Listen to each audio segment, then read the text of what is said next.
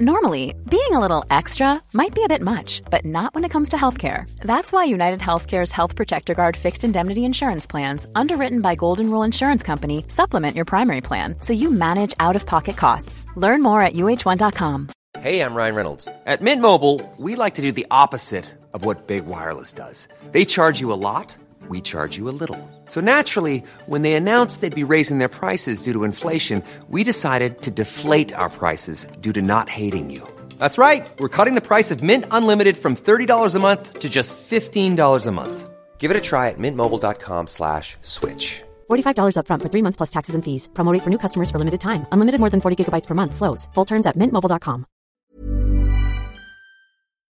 This is the podcast for the journal Neuropsychopharmacology. I'm Cynthia Graber. Studies have shown that stress and trauma early in life can lead to an increased risk for drug addiction later in life. In rat models developed to mimic and study this effect, some of the rats receive normal maternal care, while others receive enriched maternal care, extra grooming and attention from their mothers. Those with enriched maternal care have been shown to be less likely to return to a room in which the rats received a dose of morphine. But does that accurately represent drug use? The animals have also been shown to have neurological changes in the brain, but these changes have been correlational.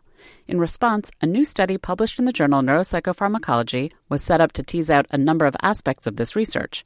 First, do the rats actually self-administer more drugs if they have less maternal care, perhaps mimicking early stress in life? And it turned out that they do in fact self-administer fewer opioids if they'd received enriched maternal care.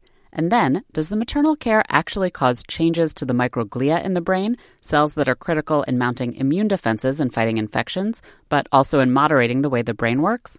Stacy Bilbo is Associate Professor of Pediatrics and Neuroscience at Harvard Medical School and is one of the study's authors. Initially, quite surprising to us and definitely novel was that the thing that is the most different about their brains is that they have what we call an anti-inflammatory response to the drug. So the control rats that don't receive enriched maternal care have what we would call an inflammatory response to morphine. So basically, more specifically, lots of different inflammatory cytokines and chemokines go up in response to morphine.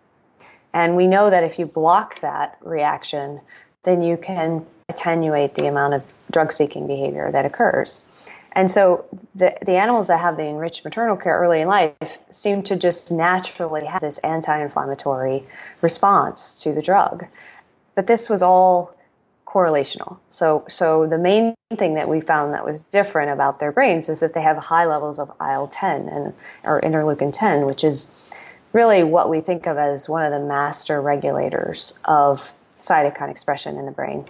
It's a profoundly potent anti-inflammatory cytokine, and it really seems to direct traffic in terms of, other cytokines going up or down, and how long they're expressed, and even whether they're expressed in the first place. And so we had this very striking correlation that we noticed that they have high IL-10 if they'd had good maternal care earlier in life. So this was the attempt to show a direct causal relationship with that. To do so, they first created a model in a petri dish using a plasmid that contained the promoter for the IL-10 gene. In the petri dish, the microglia ate the plasmid, and they did in fact start producing more IL-10 as a result. And so next, the team injected the plasmid directly into the rats' brains. And this was the part that had never been done before, so no one had ever taken this kind of plasmid and injected it directly into the brain. So we really didn't know what was going to happen.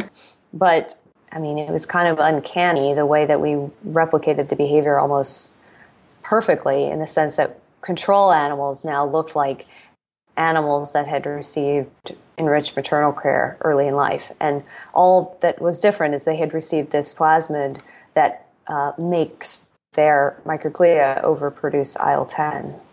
So what they now do is they take less drug. So early stress seems to be affecting the microglia, and then that is directly affecting drug-taking behavior in the animals. Could this mimic what's happening in the human brain? For us, what is the most exciting from this work is that it illustrates that I've called them inflammatory molecules or anti-inflammatory molecules, but really what we should be calling them is central immune signaling molecules, or some other word that we haven't quite come up with yet. But we need to kind of redefine what we think about what immune molecules are doing in brain function. And so I think it really opens up the idea that immune system molecules might be novel targets for addiction. And I very much believe that this is a likely mechanism occurring in humans. Because if you think about most neurological disorders, and we can think of addiction as one of those, nearly all of them now are known to involve the immune system. They're known to involve, and again, we can use the word inflammation. So I think that the finding that addiction is one of these is perhaps not that surprising. So could this lead to a potential path for treatment? Well, the thing is as I mentioned previously, IL-10 is an extremely potent molecule. It probably itself is not a very good target for therapy. And I say that because obviously we're not going to inject plasmids into the brains of addicts. And we can't dose people systemically either, so their whole body, because then they would become immunosuppressed. And many addicts are already immunosuppressed. So what we need to figure out now is what IL-10 is specifically targeting. So if you have high IL-10, then what's the next step in that cascade? And we have a few ideas because there are many of these small signaling cytokines called chemokines that are very strongly upregulated in the absence of IL-10.